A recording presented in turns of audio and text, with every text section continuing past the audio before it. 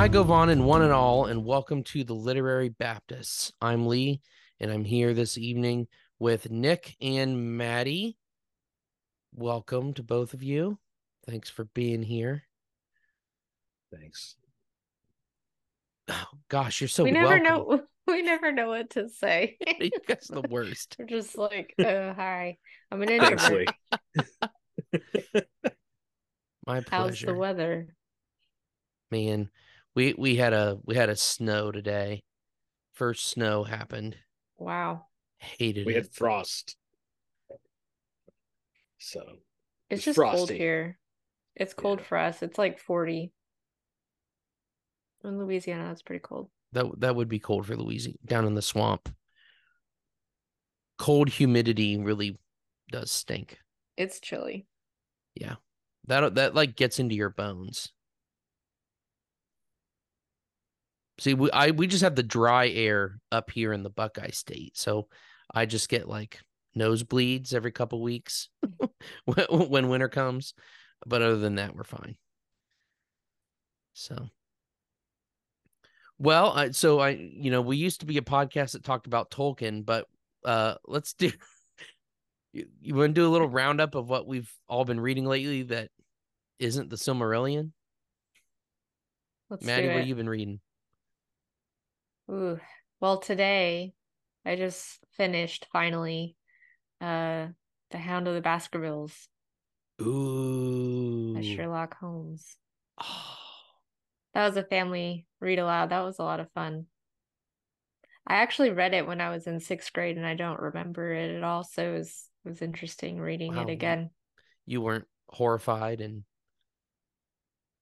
I don't know, maybe I like have PTSD and I blocked it out. I'm not really sure.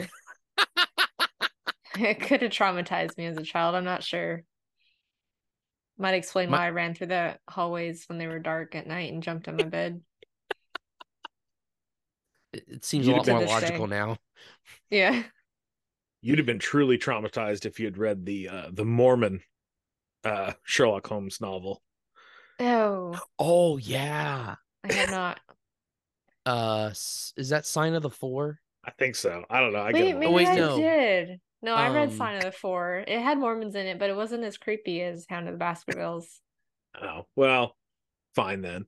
I just think never mind. Actually, I I won't Unless think you're it's say the really Study in afraid of Scarlet. Mormons. it. I'm I actually might gonna be. Google it now. I think that's a Study in Scarlet. Yeah. Yeah, I get them all Study in mixed up. Scarlet. I have them all in one collection, so it's very confusing because it's like I'm very visual. And so when they have all the names together, I'm like, I don't know. Yeah. But anyways, Hound of the Baskervilles is very good. Man, It's my first thrilling. introduction to that work was the PBS show Wishbone. Nice. Solid. Yep. Yeah, it was Wishbone's. good. I can't even. I have not read Ivanhoe, but I can't think about Ivanhoe without thinking of a dog Oh, in it's Yeah. true. Yep. a suit of armor. Yep. Oh. When I read Phantom of the Opera, it was the same because the Phantom was a dog. I think there was a Robin Hood one that I Oh yeah, remember. Oh that's a yeah. classic. That's a famous episode Yeah. with And his I little do green remember him outfit. dressed up as Sherlock. Yep. Yeah, with the hat, uh, Yep. and the coat. Classic. Man, That was a what a good great show. show. Man, I I love that think show. one of the important things to remember though is if a show was great when you were a child, never watch it It'll ruin it. because you'll say, Yeah. "Why did I ever watch this dumb show? Why did I enjoy this?" So that's my rule. Wishbone, it was great, but I'm not going to watch it and ruin that. Speaking of that, you remember that annoying song that was like, "This is a song that never ends"? From Lamb Chop. Uh-huh. Yes. Yeah. It actually Yeah. doesn't say that. What? But we What does it say? I again, it was a trauma experience for me to figure this out. But I think it's the song that doesn't end. But Oh. we always say it's the song that never ends. Sherry But when Lewis, 1988 album track, The Song That Doesn't End. right? What? So why do we all remember it a different way? It's like a psyop. I don't know. Like Yeah. The straight song that doesn't conspiracy. end, also referred to as the song that never ends, is a self-referential and infinitely iterative children's song. It's like the people that thought it was the Berenstain Bears when it was the Berenstain Bears. Yeah. Yeah. But that What do they one, call what do they call that? The Mandela effect? yeah. So I guess people thought that Nelson Mandela had died in prison in the 80s, which maybe he did. Maybe they replaced him like they did with Paul McCartney Or Joe Biden in his or Joe the Biden. weird Oh chin, dear. the ball Yeah, bearing chin. that was such a weird picture. And it Uh, wasn't just a trick of the lighting, because they got every angle on that chin, and it looked like it had two ball bearings in it. oh man, the pictures, just pictures in general, sometimes of Joe Biden always seems Mm-hmm. so odd. There's the Mm-hmm. one of him and the Carters, Jimmy Carter and his wife, where Jimmy Carter looks like he's a hobbit. He looks like he's maybe like 3 feet tall. I love that photo so much. Joe Biden is incredibly tall. Yeah. At Well, least the one that I met once was incredibly tall. Now, I'm oh, not you saying met. that's the Joe Biden that we have today, but the one that I Yeah, met was quite tall.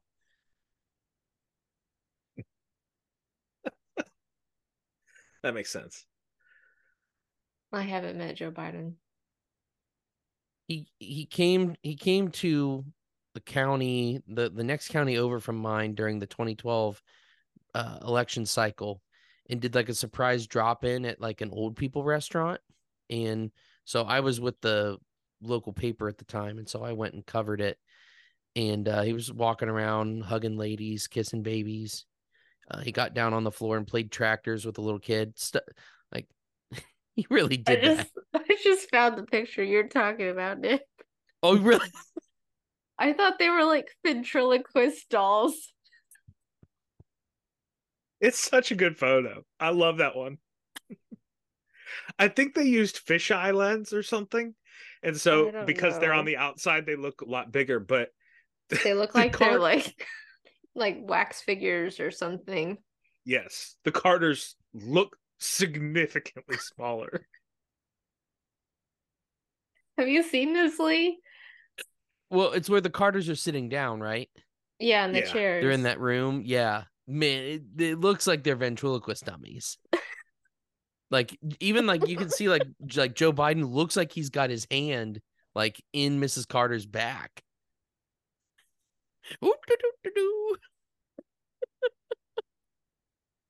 Yeah. I Oh mean, it my might be. gosh. It's man, cameras are special. I really That just wasn't expecting that. I thought you were being dramatic. I tell you, it's the kind of camera trick. It's forced perspective, and that is how we got hobbits on screen. Mm. Uh, But you can also tell from the length of her arm, she's a small lady, and he is a yeah. small man. Yeah. They're But they like But just, kneeling not that next to the small. chair and like maybe the Bidens are Nephilim. Could be. Could I, be. I went with the Carters being hobbits, but, but I guess But that's they kind of another, look like they're kneeling in a dollhouse. it does. Yeah. The thing I appreciate as a short king is how badly Jimmy Carter's pants are hemmed. Yeah. Uh, Oh I've worn no. some of those hems before, where you have to take like 6 inches Yeah. short. You just stuff them up. We'll make a new cuff that won't that won't go flat. Oh no. yeah, they're hobbits. They're Uh, hobbits, Wow. Okay. man. So anyways, I also read Rebecca uh, by Daphne du Maurier. And I think I talked about that the last time, but it's so good. So if I did talk about it, it's still with me and I Uh, would read it again. I think I bought it on Kindle at your recommendation. but I don't have my Kindle nearby. The scariest thing about recommending a book is that you talk it up too much, and then somebody reads it and is like, eh. But I Just really because I thoroughly liked it enjoyed doesn't it. mean you will. Yeah. I really did enjoy it though. In fact, I watched the Alfred Hitchcock movie twice after reading that book. Oh man, great, great, great movie. Yeah. I watched How I does think it there's hold like up? Is it a good adaptation? yes and no. They changed the storyline for some of it. I think they kind of tamed it down a little bit.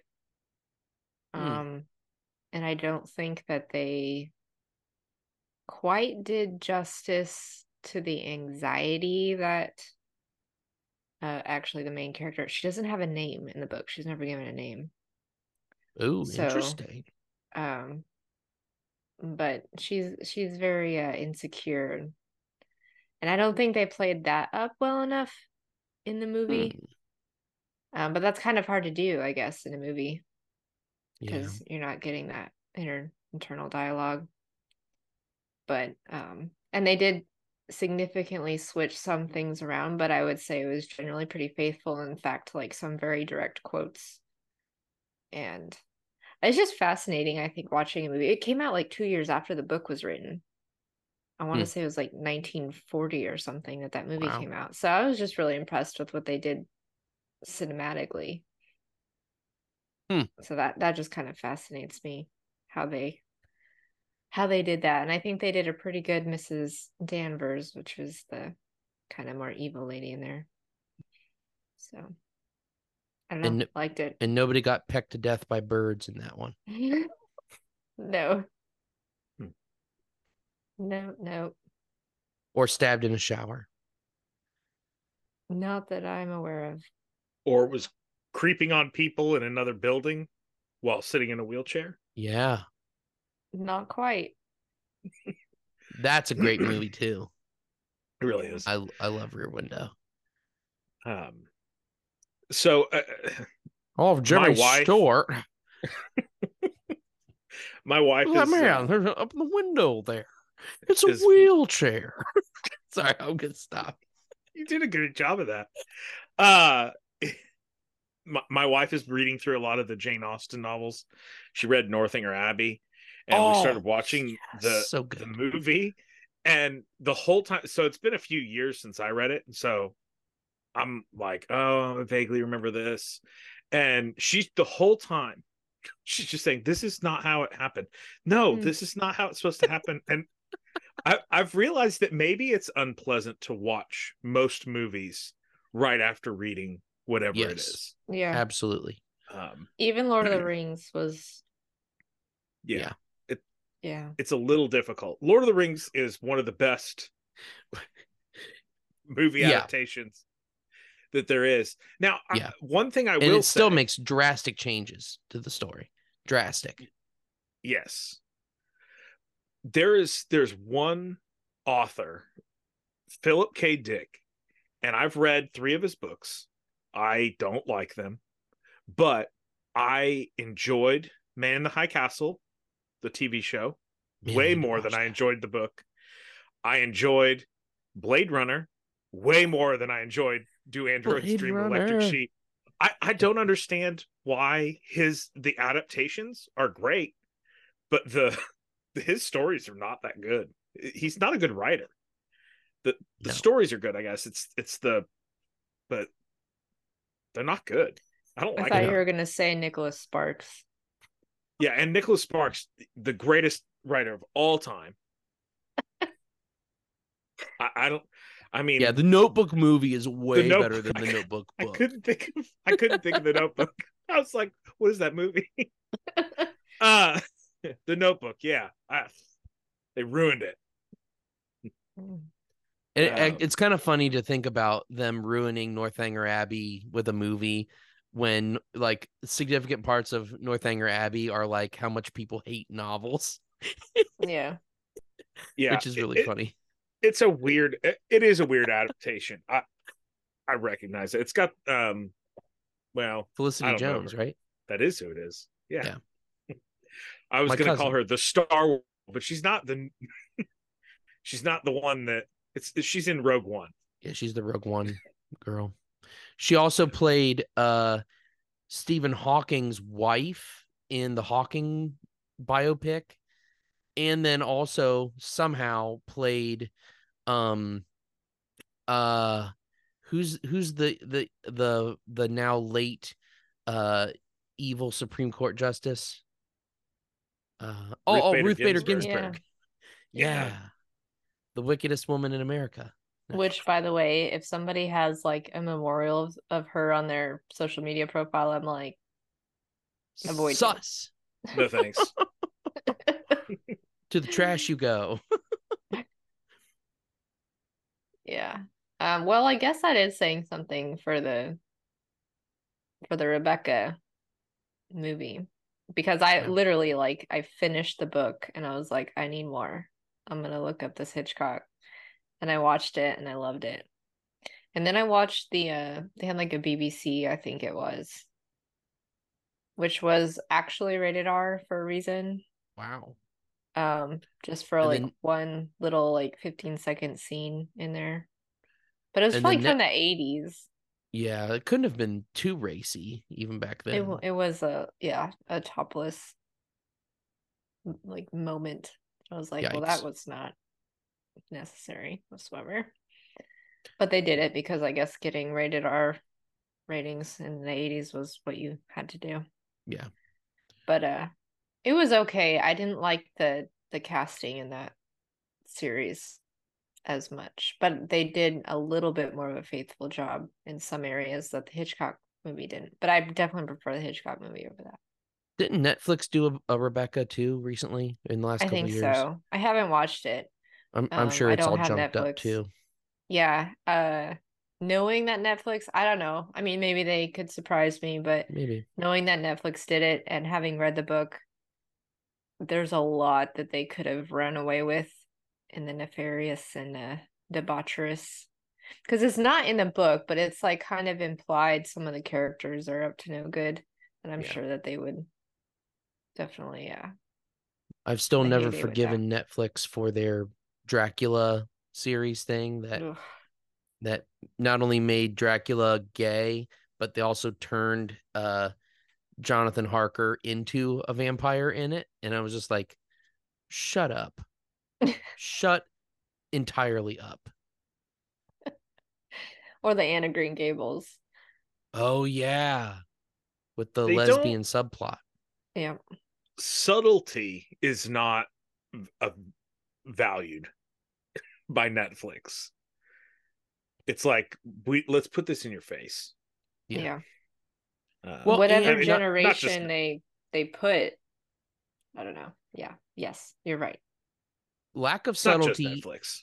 and Netflix and their ilk also every possible chance they can recast somebody with a close friendship and turn it into a gay relationship, they will gladly do it. Yeah. Every Yeah. time. Every time. It's And like nobody really knows they'll what. convince you, they'll try to convince you that that's what it was all Mhm. along and that they were just suppressing it because of oppression. That yeah, right. Yeah, you get to have an oppression narrative slid in there as well. And we wonder why everybody's lonely because it's like everybody's either alone or gay for their friend in all this Yeah. media. Like, no wonder people are lonely. What is it, gay to have Exactly. friends now? In fact, Uh, like I was in a well, you want to go ahead, Nick? well, I was just gonna say I'm not looking forward to whatever they're gonna do with Narnia. Uh-huh. Ugh, With Greta I forgot Gerwig. about that. Yeah. So Yep. Yeah, uh, she made a terrible Little Women from what I've heard. they'll probably have Prince Caspian like gay with the whatever that dwarf was or Yeah. something. It'll be the new Toriel Oh, subplot. jeez. I So probably shouldn't sad. give them ideas. They'll love it. Yeah. What were you gonna say, Maddie? I don't know. got distracted. Romancing a gay dwarf Yeah. totally hijacked your train of thought. Oh, I remember now. That triggered it. No, I'm just kidding. Oh, I got into a conversation today about Michelangelo, and Oh, do someone was tell. saying, "Oh yeah, he's a sodomizer, homosexual, painted Eve to be a man, and all this kind of stuff." And it's like it's the product of these people that are reading everything, the literal platonic love. Like that's Mm-hmm. literally what Michelangelo was doing when he wrote about the love of like other men and people. It wasn't a romantic love. Yeah. Um, Yeah. but then our, I guess, generation, I don't know, our society, the way we're trained to read about everything, like you read love and then you hear, and then that's all it is. It's just a sexual romantic. It's only Um, Eros. There are no other loves. It's exactly. Eros or loneliness. Yeah. It was funny because I was looking that up and I was like, am I like crazy here? Or was this not a thing? And I found like articles where people are like trying to push the benefits of platonic love relationships. Like, we need those again. And it's like, Mm. yeah, no, duh. Yeah. Like, maybe not like the whole philosophy behind it as Christians necessarily, Yeah. but like Jonathan and David Yeah. and people like that, where it's like you can have very close friendships where Hmm. you truly love those people deeply and it's not gay. Yep. It I really think is true. it it manifests itself in men, especially in a very different way. I think because of all the like, oh, you're making it gay.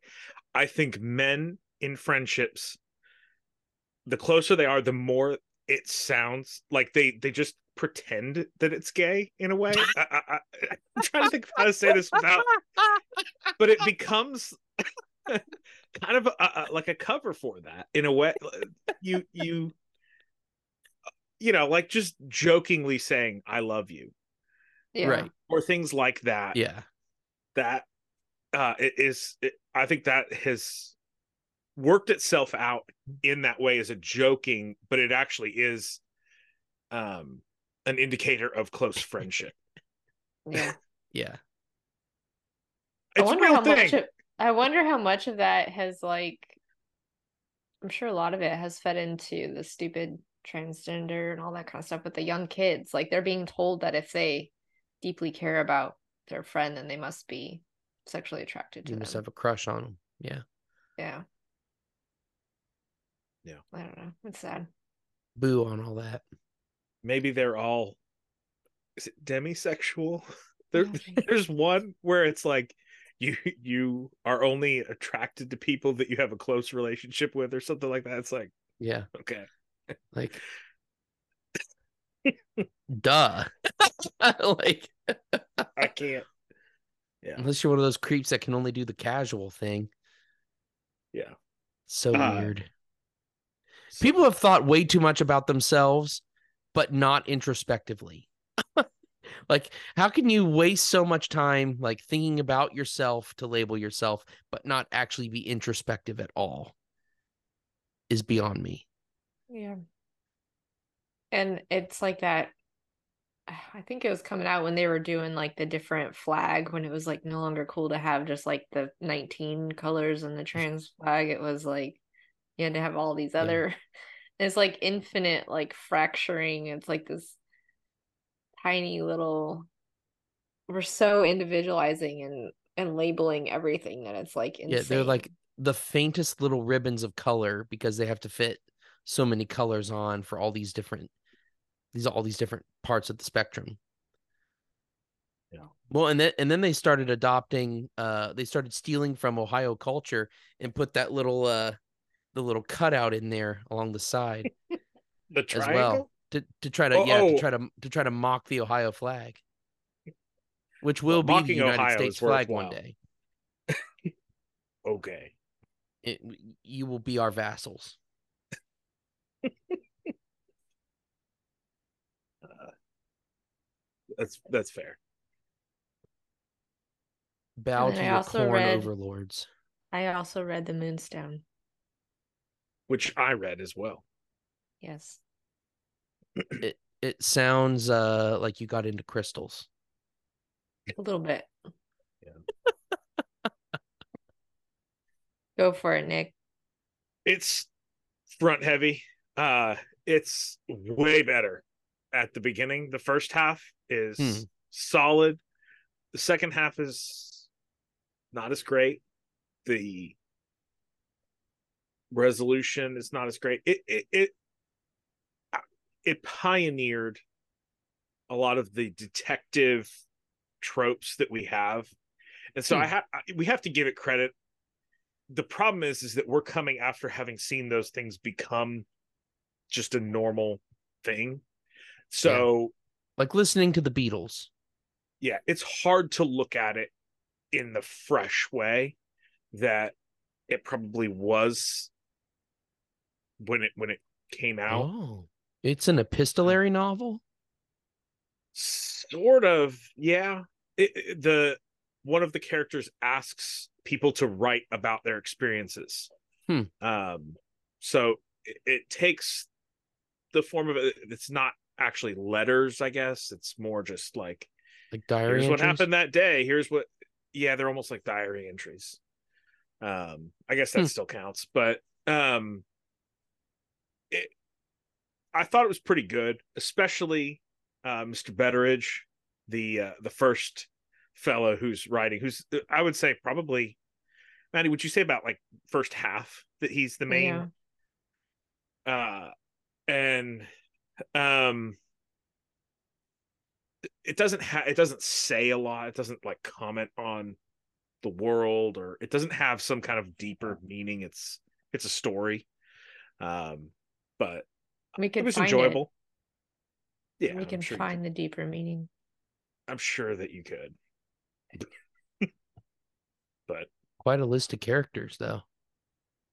It was. It was a little difficult for me to keep track of, but I think that was because it got long. But yeah, I'm the same. I really enjoyed the beginning of it for sure. And I'm glad that I read it because it's pretty fascinating. If anything, it was like kind of reading that and then later reading some Sherlock and having read Dracula, similar vein, you know, um, from different angles. Dracula has like the more epistolary aspect. Sherlock obviously being more detective with epistolary. So that was just kind of interesting to look at it like through a backward lens to try to kind of see where you could see like the beginnings of that type of novel. But I did kind of lose interest in the story over time. But it wrapped up fine. So it definitely wasn't like terrible by any means, but just wasn't my favorite. It was probably too long for what it could have been. I'll agree with that. But I think that's it that I read.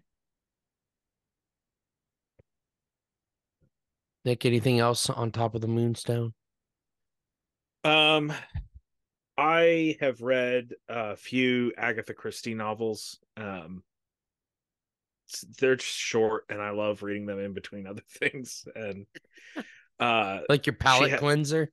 Yeah, because they're just fun, and there's so many, and I probably will never read all of them, and so just they're fun. I've been reading the Tommy and Tuppence stories this year. I have one novel left. I've read.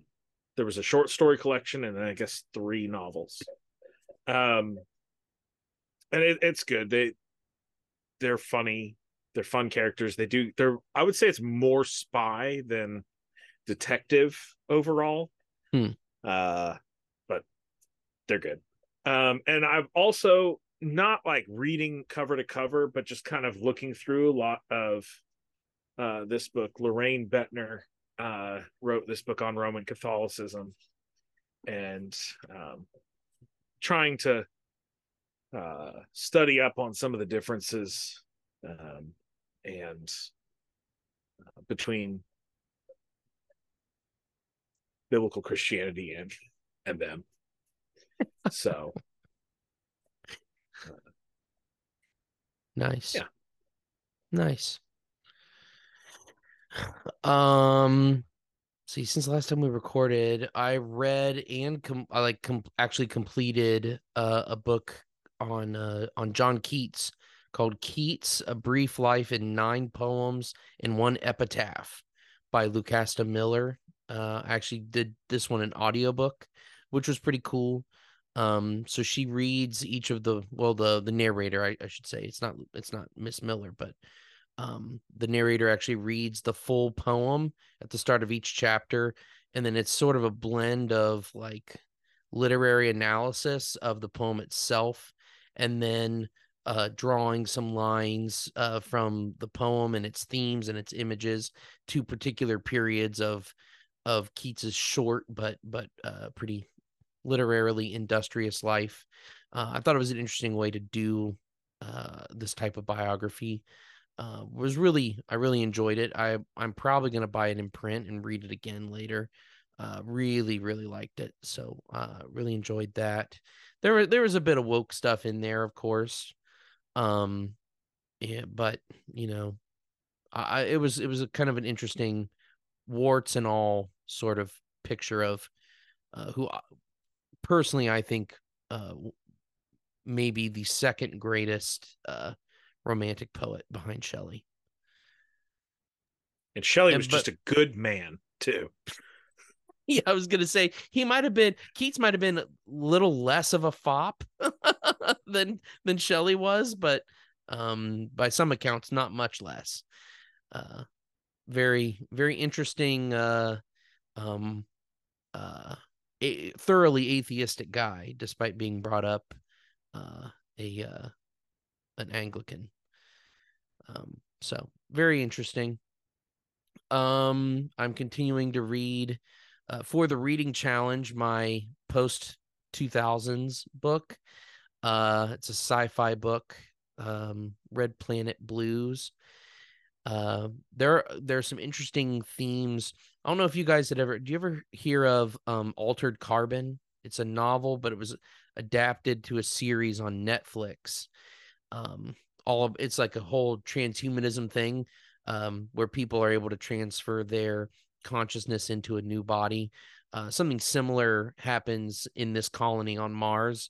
In this novel, there's a company called New You, and but the new body you can download your consciousness into isn't a human body; it's a mechanical body. Doesn't have to eat, doesn't have to breathe. And so a lot of people choose these bodies when they go to live on Mars because you actually have to pay a life support tax in this, dome, basically bubble that they live in on the surface of Mars. So there's interesting dynamics. There's a guy who apparently unalives himself. That might not be quite so simple with all these factors in play. So I'm about a fourth of the way through it right now. It's definitely pretty interesting. It's pulpy. It's not great literature by any means, but there's definitely some interesting themes that are being looked at. So, I'm enjoying that so far. What else? I'm reading a book. Actually, it's with the men's group at church. I actually have my copy of it right here that I'm actually enjoying. Not that I wouldn't enjoy it, but I really am enjoying it. It's called Safe and Sound: Standing Firm in Spiritual Battles by David Powlison. And it's probably not gonna. Here we go. I don't know why my background always hates when I hold a book up, but it comes a little bit from a biblical counseling background, but it's actually been really good. It's short as well, in a nice, entry level discussion of what spiritual warfare is, how we can recognize it, things we can do to engage in the battle, and both on the defensive and even offensive side, which is something we don't think about a ton. So I'm really enjoying that. At the same time, also reading the Quran, which has taken a lot of my time and energy because it is incredibly difficult. It's yeah. I was hoping we'd be a little further along in it by now. I'm reading it with one of the guys at church, and never read anything quite like it. I'll say that. Uh, it is not good literature, that's for sure. Uh, Is unless you that really like, what's like difficult about it? yeah, it's like really stream of consciousness type Mm. stuff, and it'll make references to things that like, or like references to like Moses or even Jonah once, or Abraham. That'll be things that sound kind of like the Bible, but totally recast in a different way. And then just interspersed with like commands and reminders of rewards to come. And it's just like thematic whiplash. It's just bing, bing, bing, bing, bing, one thing after the next, ping ponging, uh, surah to surah. Very repetitive. So it's taken a lot of energy to read and, you know, pull some things out to talk about. Just a strange work. I wonder if there is a way to read it. So the surahs are organized by length, right? More or less, yeah. The longest one Uh, was definitely the first, and I think towards the end they just are like like a basically nothing. paragraph. Yeah, I wonder if there is a better organization system that would make a little bit more sense. You know, like a chronological Bible maybe, exists. Maybe maybe. there's like a, If there were narratives, it would chronological. help. But they're really like there's like interspersed narratives in different surahs. Some Yeah. surahs don't even have narrative. It's like straight up instructions, like how to structure your will and what children should inherit, however much percentage of your property, if it's a son versus a daughter. Um, so it's just like it's just weird. There's no like book of Proverbs, you know what I mean? There's no like Genesis account, but over the course, I'm about halfway through it, and I've been told two or three different times how God made man, and each time it's a little different than the other. So just like, Is okay, there a lot of theology, or is it more like work? Here's the it's all, commands. it's all yeah, it's commands. Like like it'll be like a command. God is merciful. Um, like for instance, it talks about like, God loves those who pray, who say the prayers and give the prescribed alms. It uses that phrase prescribed alms constantly. I'm halfway through. It hasn't even told us what the prescription is, like how much to give. So it's like, give the prescribed alms. Okay, prescribe them, please. They have not been prescribed yet. So uh it's like, okay, well, I guess I don't know where you get it. Whether that's coming from a commentary later or something, or if it's subtextual and I just don't get it or what, but still hasn't told me how much. So So what you're telling me is that a book that was written over thousands of years by many different authors has a stronger story and theme and is better than one book that was written by a one guy and he couldn't organize it better. well, I will say to that, yes, but for the one thing on the side of that one guy is that demons aren't very good at getting their point across. Sometimes, And maybe on the other hand, God is. yes. Okay. I think that's a fair assessment. Okay. Speaking of spiritual warfare. I Yeah, wonder if his demon was illiterate like Joseph Smith's. Could be. maybe a He lot of them are. Maybe they all are. his at least was literate enough to take the name Gabriel to give a Okay. little bit of credence, whereas wherever Moroni comes from, that's a weird angel name. It's not good when your angel's name contains the word moron. Yeah. It's not good. Maybe I that was moron. like an accusation against Joseph Smith. My name's Moroni. You moron. I moron. I mean moron I. I don't He didn't realize it was an insult. know. It's like Stephen Furtick with the unqualified book. Like, Yeah. Oh, yeah. you call me unqualified? I'll show you how unqualified I am. I'm going to write a whole book about it. Oh boy. So,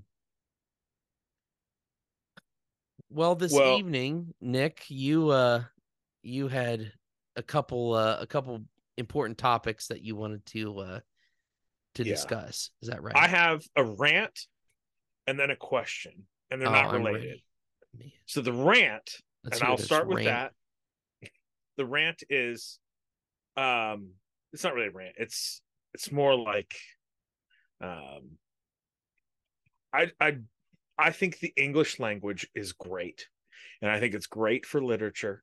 I think it's great just in general. And I don't think it gets enough appreciation. So I thought I would just mention a few of the ways in which I think the English language is one of the best. Now, I'm going to start by saying that it is the most commonly spoken language in the world. So I looked it up, and everybody always says Chinese, that Mandarin is the most spoken language, but No. that's only primary speakers. If you count anybody, like there are a lot of people who, maybe Swedish is their first language, but they also know English. If you count people who have it as a secondary language, English wins. It's like 1.4 billion up to 2 billion people speak Whoa. English. So, Wow. and Mandarin Chinese is like a 1.1. So, does that mean we need to change the phrase lingua franca to be lingua anglica? Well, maybe. But one thing that actually brings me to another point. That is lingua franca is not originally like an English, we would say French language. Uh-huh. But one of the benefits of the English language is that it could just accept words. No problem. Just accept words from any language pretty much. Like I could think of a And fit few them in. things where we have like some of the click languages in Africa. Like I think we would have trouble incorporating Yeah. those. But for the most part, we could just take words from any language and they just become English words. We might anglicize them a little bit, or we might just speak them, the same, pretty much the same way that they were in the original language. Or it might be both over time. Um, or you might have, some people saying the country of Chile, and other people are like Chile, um, I who hate when people do refuse that. who refuse to let things anglicize.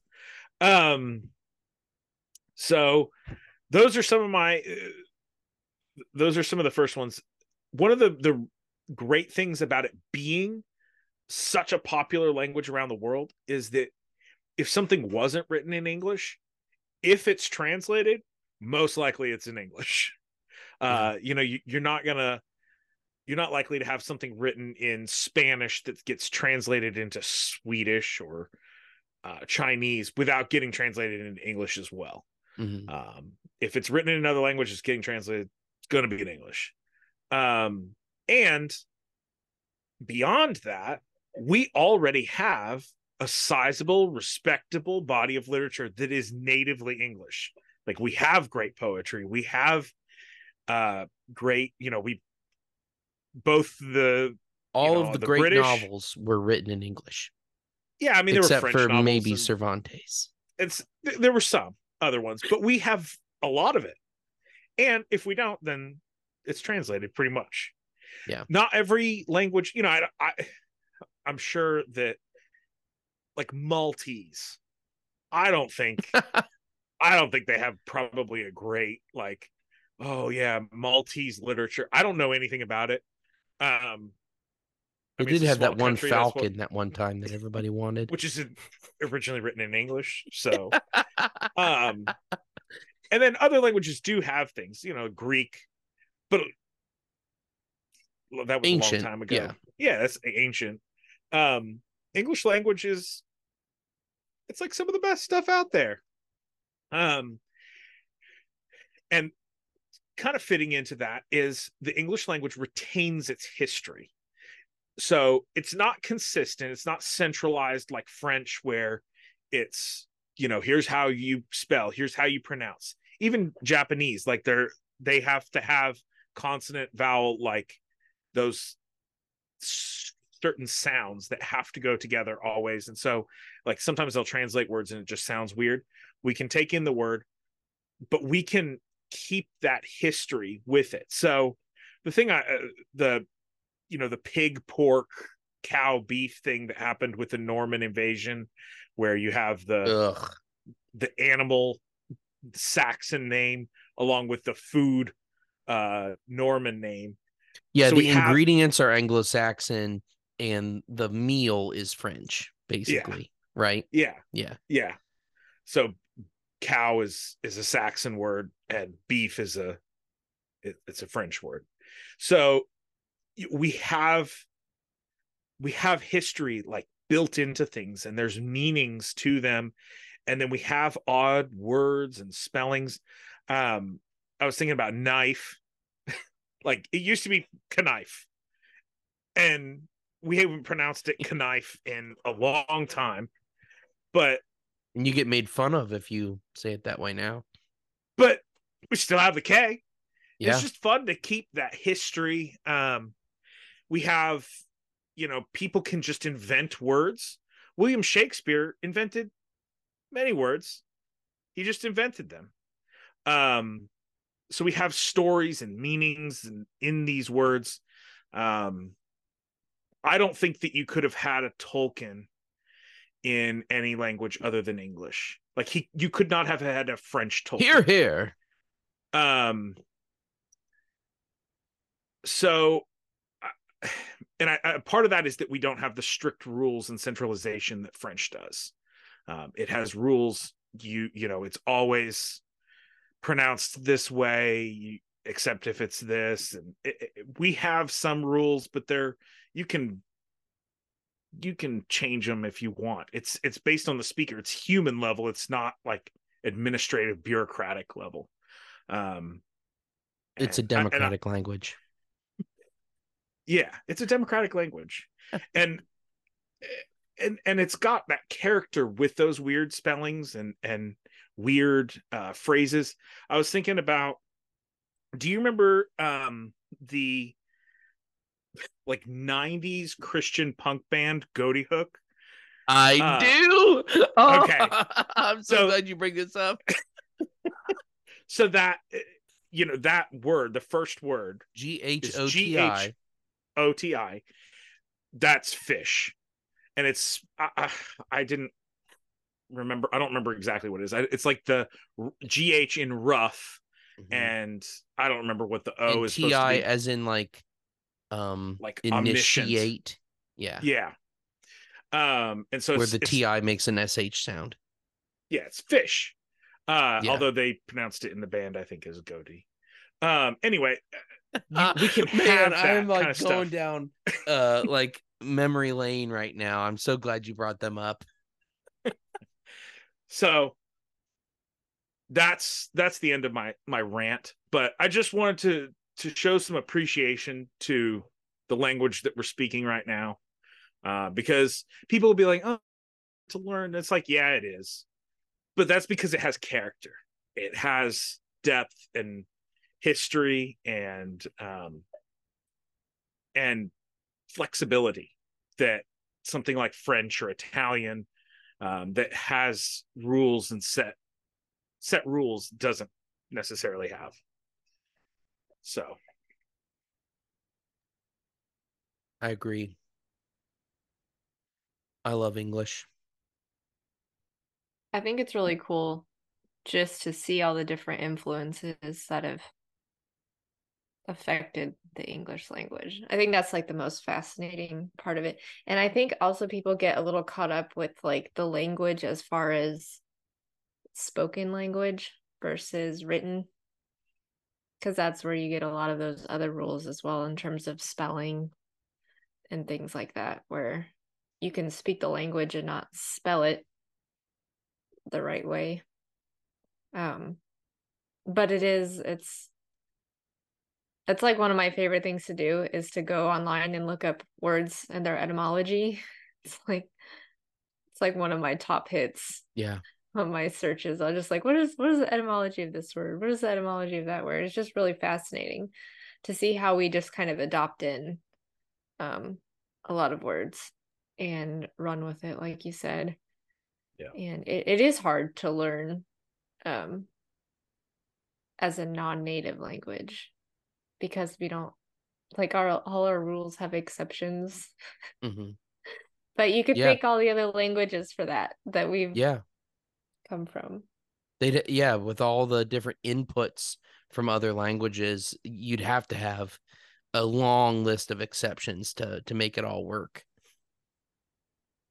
Have you ever listened to those videos where they make it sound like they're speaking English, but you can't understand it, so you know what it sounds like to Yeah, a non-native speaker?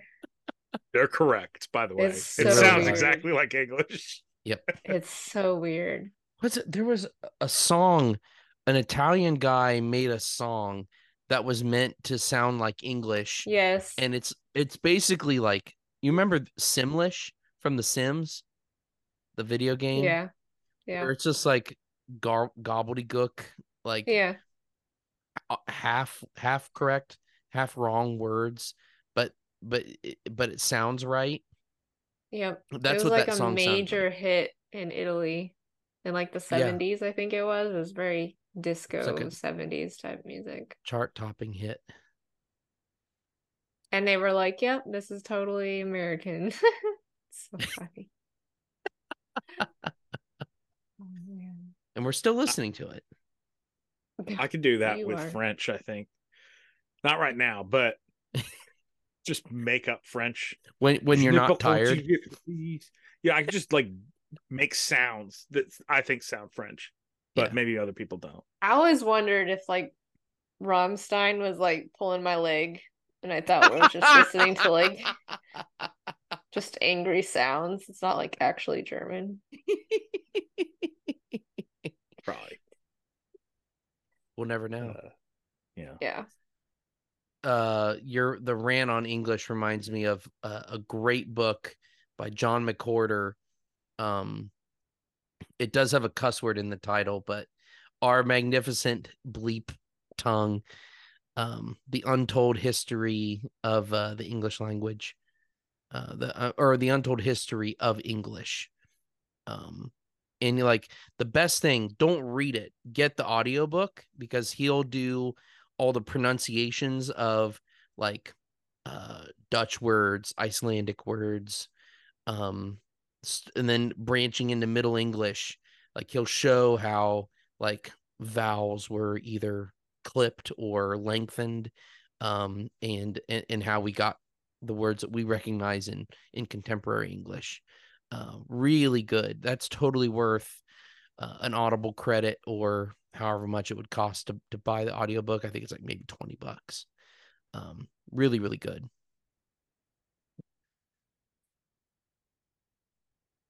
So we all like English. Jawohl. Okay. I'm gonna move on to my question. And I'm gonna ask it a little differently, because I don't have data to back up this. This is feelings. Um, but if this is the case, why is it that artistic type people, musicians, poets, writers, even photographers, why do they always seem like the most likely to apostatize? You know, we've seen it pretty often uh, in Christian music, especially lately. It kind of seems like Christian musicians have gone through phases of deconstructing, uh, and all of that. But I also think that it seems just likely amongst artistic kind of people, like the people that I went to college with who were more artistically inclined also seem to have gone in that direction. Um, not it's not a rule, obviously, but why is it that that seems likely?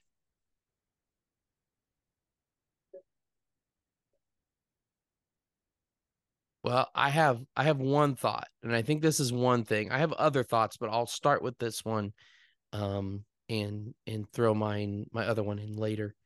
I think on the musical front, one of the common denominators, and this is true of any musical artist, um, but especially of the Christian ones, touring and doing live shows. Whether these guys are in a rock band, but even the praise, quote unquote, praise band leaders and worship leaders, um, they're touring and they're not part of a local church. They miss out on local church life. They're not being regularly taught by a faithful pastor. Their souls aren't being cared for by their pastor and elders. They're not receiving ministry in the ordinary means of grace. They may even see themselves as, you know, uh, ministering in their own way, in a self-appointed way through their music, for example. And so the more that you're isolated from an actual church, the higher likelihood of being influenced by bad influences, whether it's your own pride and thinking you're smart and you're an innovator and you figured out theological problems and orthodox theology uh, can't cover it, or you just get bored and you go on to something else. But I think being necessarily divorced from the local church for the sake of touring uh, is a big part of at least the musician side.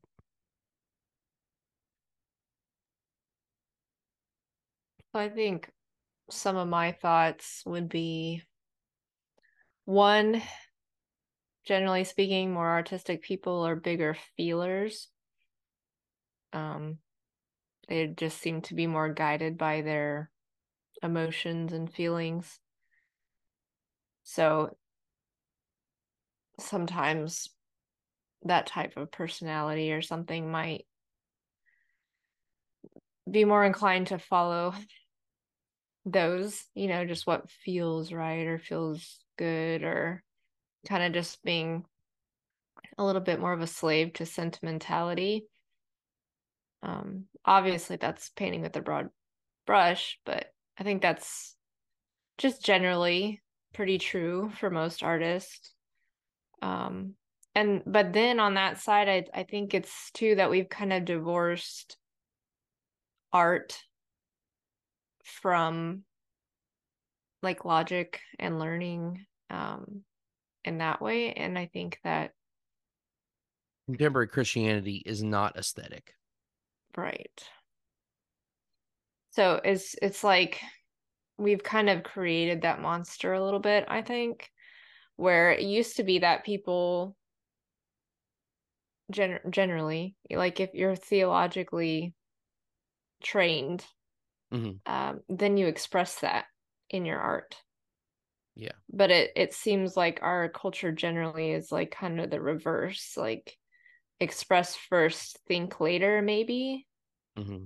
Um, and there's just that, and I think that bleeds into the church side of things where, well, and then also like kind of adjacent to that, it just kind of reminds me of like the South Park thing where, you know, they they can make it big on the Christian charts because it's an easier pool. And then when they get a little bit bigger and famous, then they just kind of go on and just the all the warnings in scripture about I love um it when Cartman started the Christian band. that's what I'm talking about, where they're like just change the dating songs to To singing about Jesus. Jesus. So that was definitely true in the 90s, like for Yes. sure. Yes. Um, and in some ways still true today, but for sure the 90s were like really cringy when you look back. Hmm. In that Yeah. and South Park really called them out on They that were quite a right. bit. Yeah. South Park was right about that.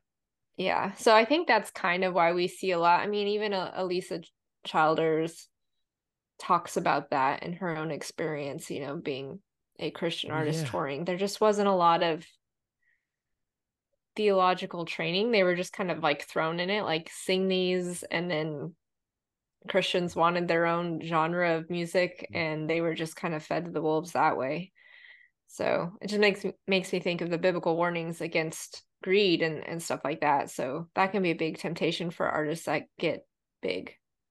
Um, because they never really had a really strong foundation. They were just kind of thrown in it. And who knows how many of those songs they actually wrote themselves. I don't know. Depends. Yeah. Well, and we've had a big, secular sacred divide too. So you couldn't have a Christian who just made good music in a Christian way, like to God's glory, even if it wasn't like in order to do that, it had to be like a contemporary worship song, And if you were a Christian that was going to make music that wasn't that, then it had to appeal to the or be a cover, a stylistic cover of some secular band that was popular at the time, almost like a parody, like a Christian parody. Um, But and then really, there we, was also that theme of like being like, we're not a Christian band, we're Christians in a band. yeah, And those people are, I don't know, I'm they're gonna not just Christians make up a anymore. statistic. Yeah, but those people are not Christians anymore. Uh I don't know. So that one could go either way. Um Yeah, I think Another, the music is like especially significant, I think, with just how easy it is to make music yeah, and record. I mean, that's a fairly new phenomena, really. I mean, like for millennia, like you couldn't record your music. It right, had to be played live. yeah, Um, and so now it's just kind of like the same thing with social media and people like you can just put your opinion out there however you want. So you can have total amateurs theologically singing yeah, Christian songs. right. Then you get Semler, the the lesbian Christian singer, uh, that toured with Reliant K and Switchfoot, for example. Because Mm. now you also don't have labels in the way of your music either, because you can Yeah. self publish or self release, whatever you want to call it, indie release your songs directly to the internet. And so, at least in the past, although it was a good and bad thing, but you did have that gatekeeper you had to go through at the label, and if the label didn't like you, then you didn't get out. Um, and sometimes the labels were just as beholden to worldly ideas and standards, um, as the artists themselves, um, but there was a bit of curation there, especially on a theological level for sure. um, I think another thing too is one of the things that I think makes artists susceptible to deconstruction or deconversion, whatever you want to call it, is you know art is always looking for something fresh, always trying to not do the same thing over and over again, to be innovative, to push the boundaries even a little bit, to be edgy, um, and just to be original. And I think it might be difficult for people who are trying to do that with their own work, but then also slot themselves into an historic religion that has doctrines that have stood, for 2,000 years. could see that as confining. So like you've got people like Michael Gungor openly calling himself a heretic on Twitter. I mean, at least he realizes it, because yes, he is one. Or Dustin Kensrue of oh man, I can't believe I'm blanking on. I loved his band. The Modern Pose. Thrice. He's into process theology now, which basically is deconstruction, open theism and all that kind of stuff. God learning as he goes along, and God himself is in process alongside us as we're in processes as well. Just really gross stuff. And I do think some of the temptation is, we're trying to do something new all the time, writing new material, changing our sound, for people, for visual artists, changing their medium. Uh, I think they end up doing the same thing with their beliefs as well. It's kind of rare that you get a guy like Makoto Fujimura. You guys know that guy? Have you heard that name before? He's a Christian. He actually partnered with Crossway on a particular anniversary of the King James Bible. They did an edition called the Four Holy Gospels, and it was a big honking coffee table sized book of it. So it's the ESV text of the four Gospels, but interspersed with art that he did. So he's a Christian artist based in New York, and he did full size paintings. This is contemporary art, so it's not depictive in any way, blending colors and different textures and things. And then he did his own like illustrated illuminated drop caps, kind of like how they would do like a big Gothic letter for that first letter of a paragraph. He handmade those in paint, and they use those in that text as well. And so I kind of see him to a certain degree as a counterpoint to the deconstruction angle, because here he's trying to get along in the contemporary art world, doing a good job, is somewhat effective and respected in his field, and yet also is contributing art to an edition of the Bible. So it's just, sometimes I think it depends on the individual heart too. Or do you care more about making a name for yourself, like you were saying, Maddie, making money, and if you've got to jettison Christ in order to do that, then come what may? Or are you somebody who really wants to make great art for God's glory all the way?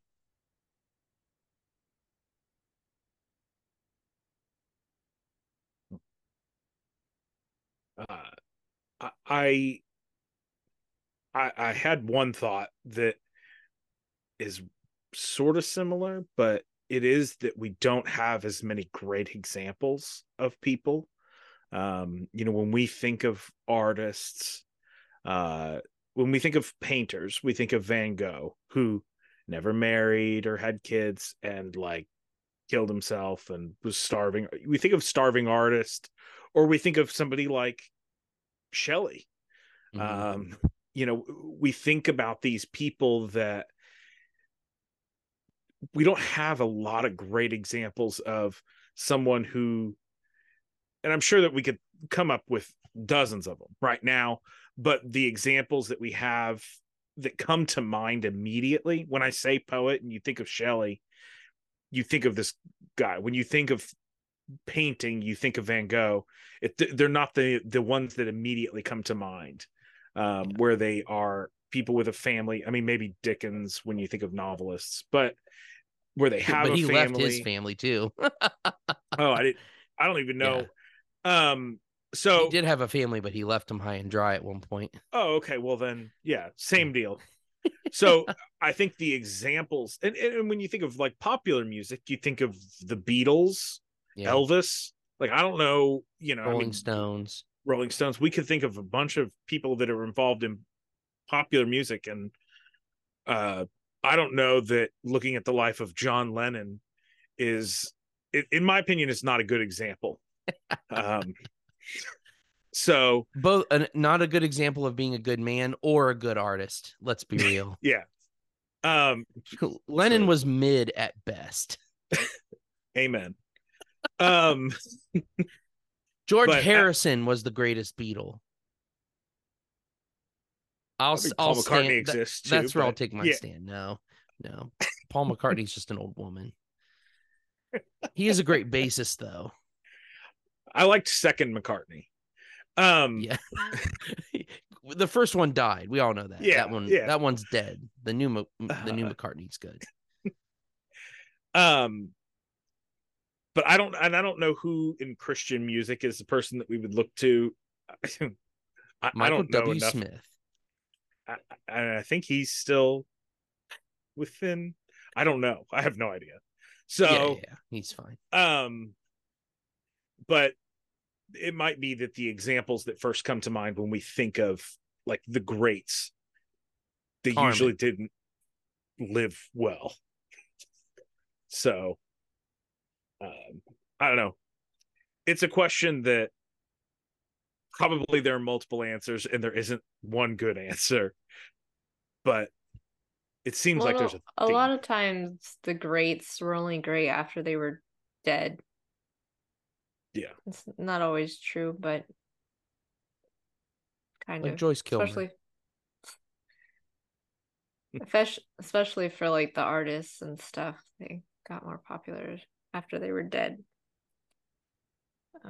But a lot of that had to do with just like kind of philosophical movements also, just the different movements and the way their art was influenced by that. Yeah. I wonder if there's a pride angle there too, even for an artist that like never made money, like Van Gogh, to go back to him, so he sold some paintings in his life and people knew who he was, but he wasn't, he didn't have any like social cachet in his world. And yet there was a certain amount of pride there to keep going instead of doing something more practical and make a living. He was going to pursue the art, even if it killed him, and it kind of did. And I wonder if that drive becomes sinful for some of those folks and brings them to ruin. Being passionate about your work is one thing, but to be so like the art, art is taking something within you and putting it out there for other people's consumption, right? There's a bit of the artist in every work of art, whether it's a song or a painting or whatever the thing may be, right? They're taking something of themselves and putting it out there. And I think there's a certain amount of pride in that act that can be sinful and really destroy people from the inside out. Do you think, like, to be truly great in one of those areas, almost, do you think that it requires it? I think about, like, for example, like a basketball player, the amount of practice and effort that you have to put in to become a great basketball player. Mm-hmm. It takes your life, and you don't have time for other things. You don't have time for family. You don't have time to go to church. You are playing basketball. Do you think that it's the same with the arts, where to be considered one of the greats, you actually do have to almost, maybe not necessarily, but you have to pretty much make that sacrifice? Yeah, no, I do. And I think this is where the significance of the passage of time comes in, because as that artist goes along, sorry, I thought I was going to make it through. I couldn't.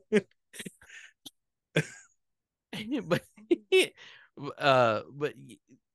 so if you're leaving it all out there, if you're leaving it all out on the court, or every time you practice, or everything goes on the canvas, or into Logic Pro, or whatever, over time, there's so much, you have taken so much of yourself uh and put it into that, instead of perhaps other things that you are responsible before God for doing. You sacrifice God-given responsibilities for the sake of this one thing that is destructive. And over time, it will, more of you will be on the canvas, or on record, or wherever. More of you will be there than with your family, or the people that God's called you to be in community with. Not going to church, not being at dinner to eat with your spouse and your children. You end up sacrificing in those ways for yourself, for posterity, and maybe to make a great amount of money in the meantime. And I think a lot of artists have used that as their, well, this is how I support my family. So if I'm not putting 150% into this, I'm letting my family down. Maybe not. Because you still need to see the family you're trying to support too. Otherwise you run into a Breaking Bad type scenario. Uh, some people will get that. But I don't know. That's my spitball take, I guess. All right. I don't think that we have a full answer, but I think those are good. Like, sides of the prism. Yeah. Well, I think it's an interesting contrast too when you think of somebody like Lewis or Tolkien, who their art was a reflection of their beliefs and could not be divorced from it. And they are truly great. Like, if you want to talk about great Christian artists in terms of literature, it's hard to imagine how they could have written what they wrote without their faith. Yeah. And they didn't. Maybe there isn't even a, maybe I'm just, it just seems like it to me. But well, I see it less with the authors. Definitely the music, for sure. it's a good thing Zach's not here, so we can talk about him behind his back. Yeah, we'll have to lay hands on him and make sure that he doesn't stray from the faith. Put a hedge of protection around him. I wonder if one common theme there with those guys, aside from being believers, both wrote children's literature as well. And I wonder if their eagerness to write something for children as well as a popular audience, even though both were men of the academy and very well could have lived in the ivory tower, if that's part of how they were able to endure. Not saying that it was an act of service, but there is a bit of humility in, like, a very learned person, very learned men, like they were, who did write great works of fiction that displayed their worldview in very different ways, uh, mirrored the gospel in their stories. Lewis in a very, like, concrete way, and Tolkien in a little less concrete and more. But then to take that down to the children's level in both of their cases, I think that shows something different than, say, the artist who is out to just, like, be as obtuse as possible and, like, only the really smart ones get me, kind of thing. Like, these guys were planning to be heard and understood, because they had a message that wasn't about them that they were trying to get out there. Not only were they, trying to tell a good story in the various things that they wrote, but really to get a message across, that wasn't, look how great I am. And honestly, most of our music today is all about like how great I am, or how sad I am, or how rich I am, how many guns I can shoot or name in one song, or pointing back at me.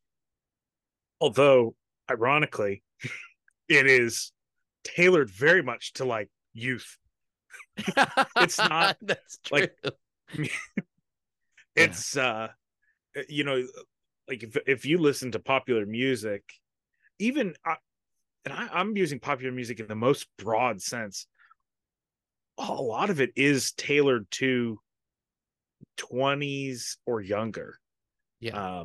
Even Adult adolescence. even if you're talking about like something that's clearly not for kids, it's still like for youth.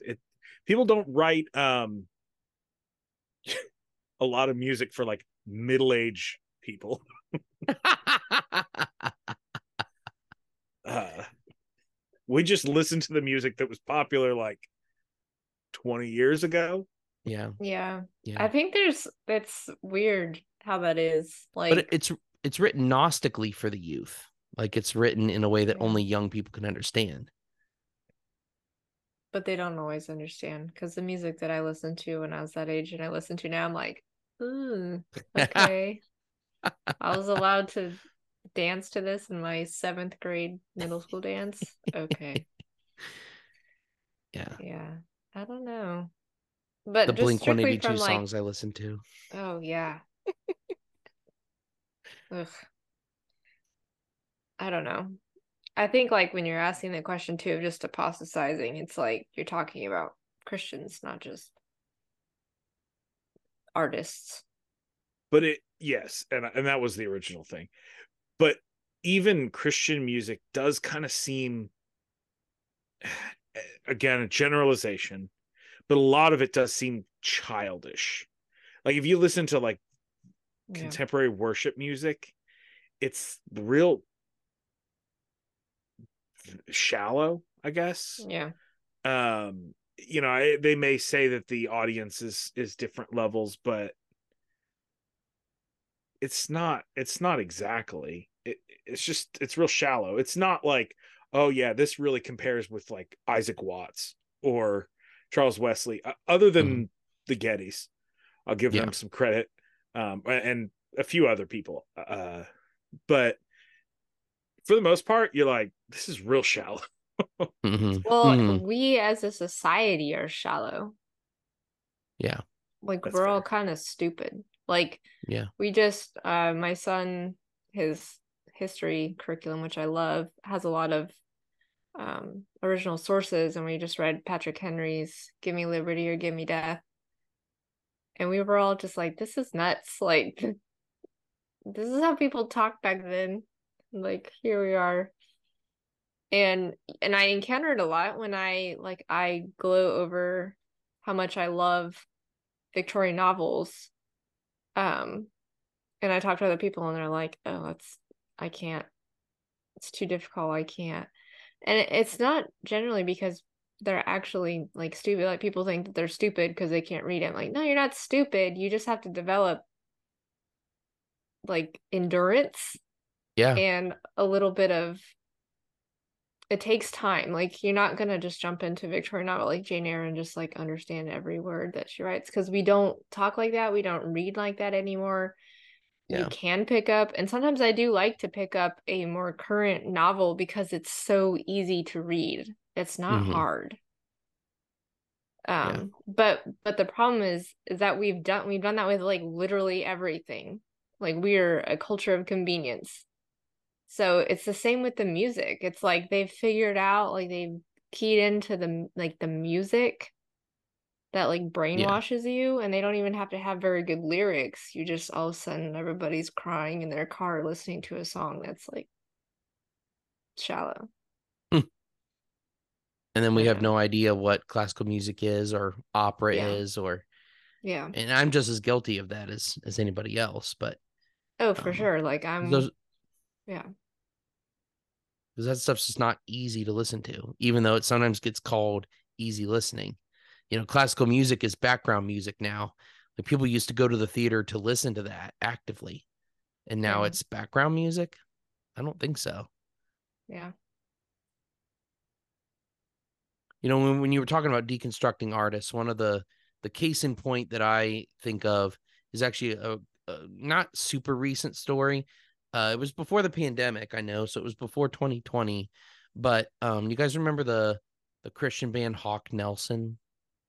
Mm-hmm. Their lead singer said he didn't believe in God anymore, and he made a big it was in an Instagram post that was screenshots from the notes app on his phone. There were about 5 or 6, no, it was longer than that. I think there were like 8 screenshots, and he started detailing out like all these questions that he had that he never got an answer to about God. And I actually went through it on a blog. I wrote so many blog posts answering all of them. They all had an answer. They were all basic Christianity questions, you know, ideas of the problem of evil. There was some stuff about election in there. Why do bad things happen to good people? Very entry level classic questions that the Bible has answers to, but nobody had ever taught him. And he hadn't been in a church because of touring with a band. So, not saying that he would have been taught by his, evangelical pastor at whatever church he might have gone to had he been home. But that gets to the shallowness thing that you were mentioning, Maddie, too, because there are people out here claiming to be Christian and making big money off of being a professional Christian, basically being in a Christian band, that actually don't know the basics of the faith. It's easy to deconstruct when you might not have ever actually repented and believed at all in the first place. Yeah. Yeah, that's exactly something I was thinking of was we don't catechize our kids anymore. Like little kids knew way more theologically than most adults that have been in church for 30 years Yeah. know today, myself included growing up. And my parents definitely tried to instill the scripture, and I think Mm-hmm. they did a pretty good job with that, but there wasn't that deeper discussion and working it out like you were saying. And so yeah, it's a lot of times, not maybe every time, but a lot of time you read somebody who's leaving and deconstructing and you read their explanation why, it's like you don't really even know what you're talking about. Like there are like you're asking questions that there are answers to. Sometimes you're asking the wrong questions, and sometimes it's just obvious you don't want to hear the answer. Yeah. And that says a lot. Yeah. On the catechizing, one other story, and then I'll shut up for a minute. This evening I went to an event at my local theater. A group from the community was doing a selection of Edgar Allan Poe's works in a reader's theater format. One of the members at church was in the cast, and so I went there. Other people from church were there, and so several of our teen boys were sitting behind me at the theater. And in one of the skits that they were doing, it was actually a parody satire type skit that Poe had written, I think called Lionizing or Lionize, something like that. And at the beginning, the main guy asks, what is my life's chief end? And he had discovered that his chief end was studying noses, and especially the greatness of his own nose. It was really funny. The whole skit was incredibly funny. But it's so random. It's super random. But anyway, so I say that because at the end of it, so they came back to that question at the end, what's the chief end of my life? And so we applauded when it was done. I turned around to the guys behind me and I said, what's the chief end of man? And all of them were like, to glorify God and enjoy him forever. Like, There we go. So, like, we got to have a catechism moment at an Edgar Allan Poe reading. But those parents had done the work, and God's, grown a lot of fruit on those trees, and it's just really cool. Poe lived in a world where he knew.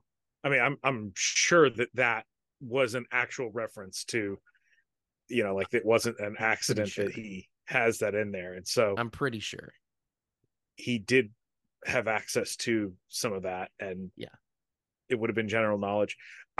I don't remember. I don't know if this is 100% true or anything, but I remember somebody saying that the the larger catechism is supposed to be the adult one, and the shorter catechism is supposed to be for the kids. And I'll tell you, that is the one thing that makes me feel so dumb. Is when somebody says, yeah, the larger catechism, that was for the adults to memorize, but the little kids, they could do the shorter. It's like, yeah, I'm not sure about that. Well, I'm a Baptist. I don't need to do any of it. Even if you are a literary one, you're still a Baptist. Yeah, just Baptist. But yeah, catechism is important, and yes, I need to do a better job of it. And I do. I feel like we need to catch up, even as catechize your adults. kids so that they can be baptized upon profession of faith. I'm a third of the way there.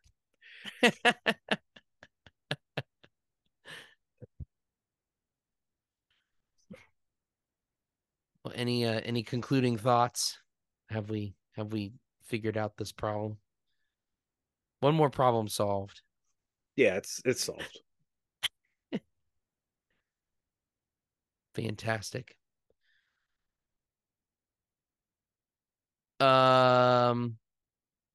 Maddie, did you want to plug something? You don't have to. I can cut it out, but if you wanted to, you could. If this is going out sometime before the 7th of November, it will. Then I will absolutely plug. For our adoption, if anyone is still listening and wants to hear about it. So we're pursuing adoption from Colombia. And we're in the middle of that process, and we actually entered a fundraising campaign because adopting internationally is not cheap. And we actually made this really goofy video. I had the grand idea of we had to do a video entry to get into the top 10. And I just could not get it out of my head that I wanted to do like a Family Matters parody. They sent us like examples of other families that had won in the past, and none of they were all very serious and like emotional and stuff. And I was just like, I don't know. I just wanted to do a Family Matters thing.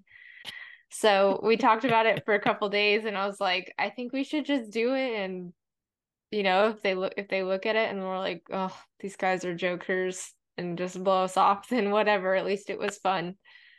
But we did it. It came out really great, and we found out Monday that we're not supposed to tell anything until Wednesday, but that's fine. It's tomorrow.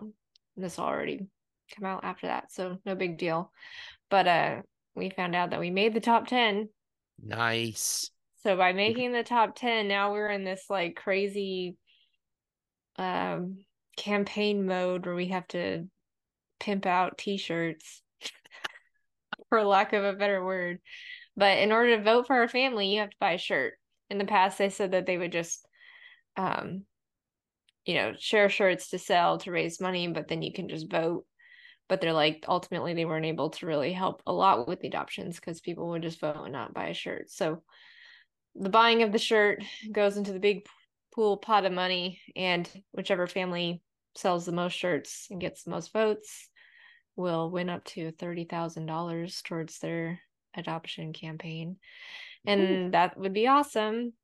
And actually, they said last year enough of the families got enough shirts sold that they were actually able to fully fund 2 adoptions.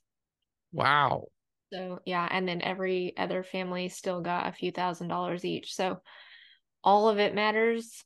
So we'll put the link in the show notes where you can go to our page, and you should, as I've been told, you could actually see our video. So if you really want to see our cheesy Family Matters intro video, I've been told that's supposed to be linked with our little shop. So if you want to support our family, a Reformed Baptist family adopting from Colombia, we'll catechize that kid too.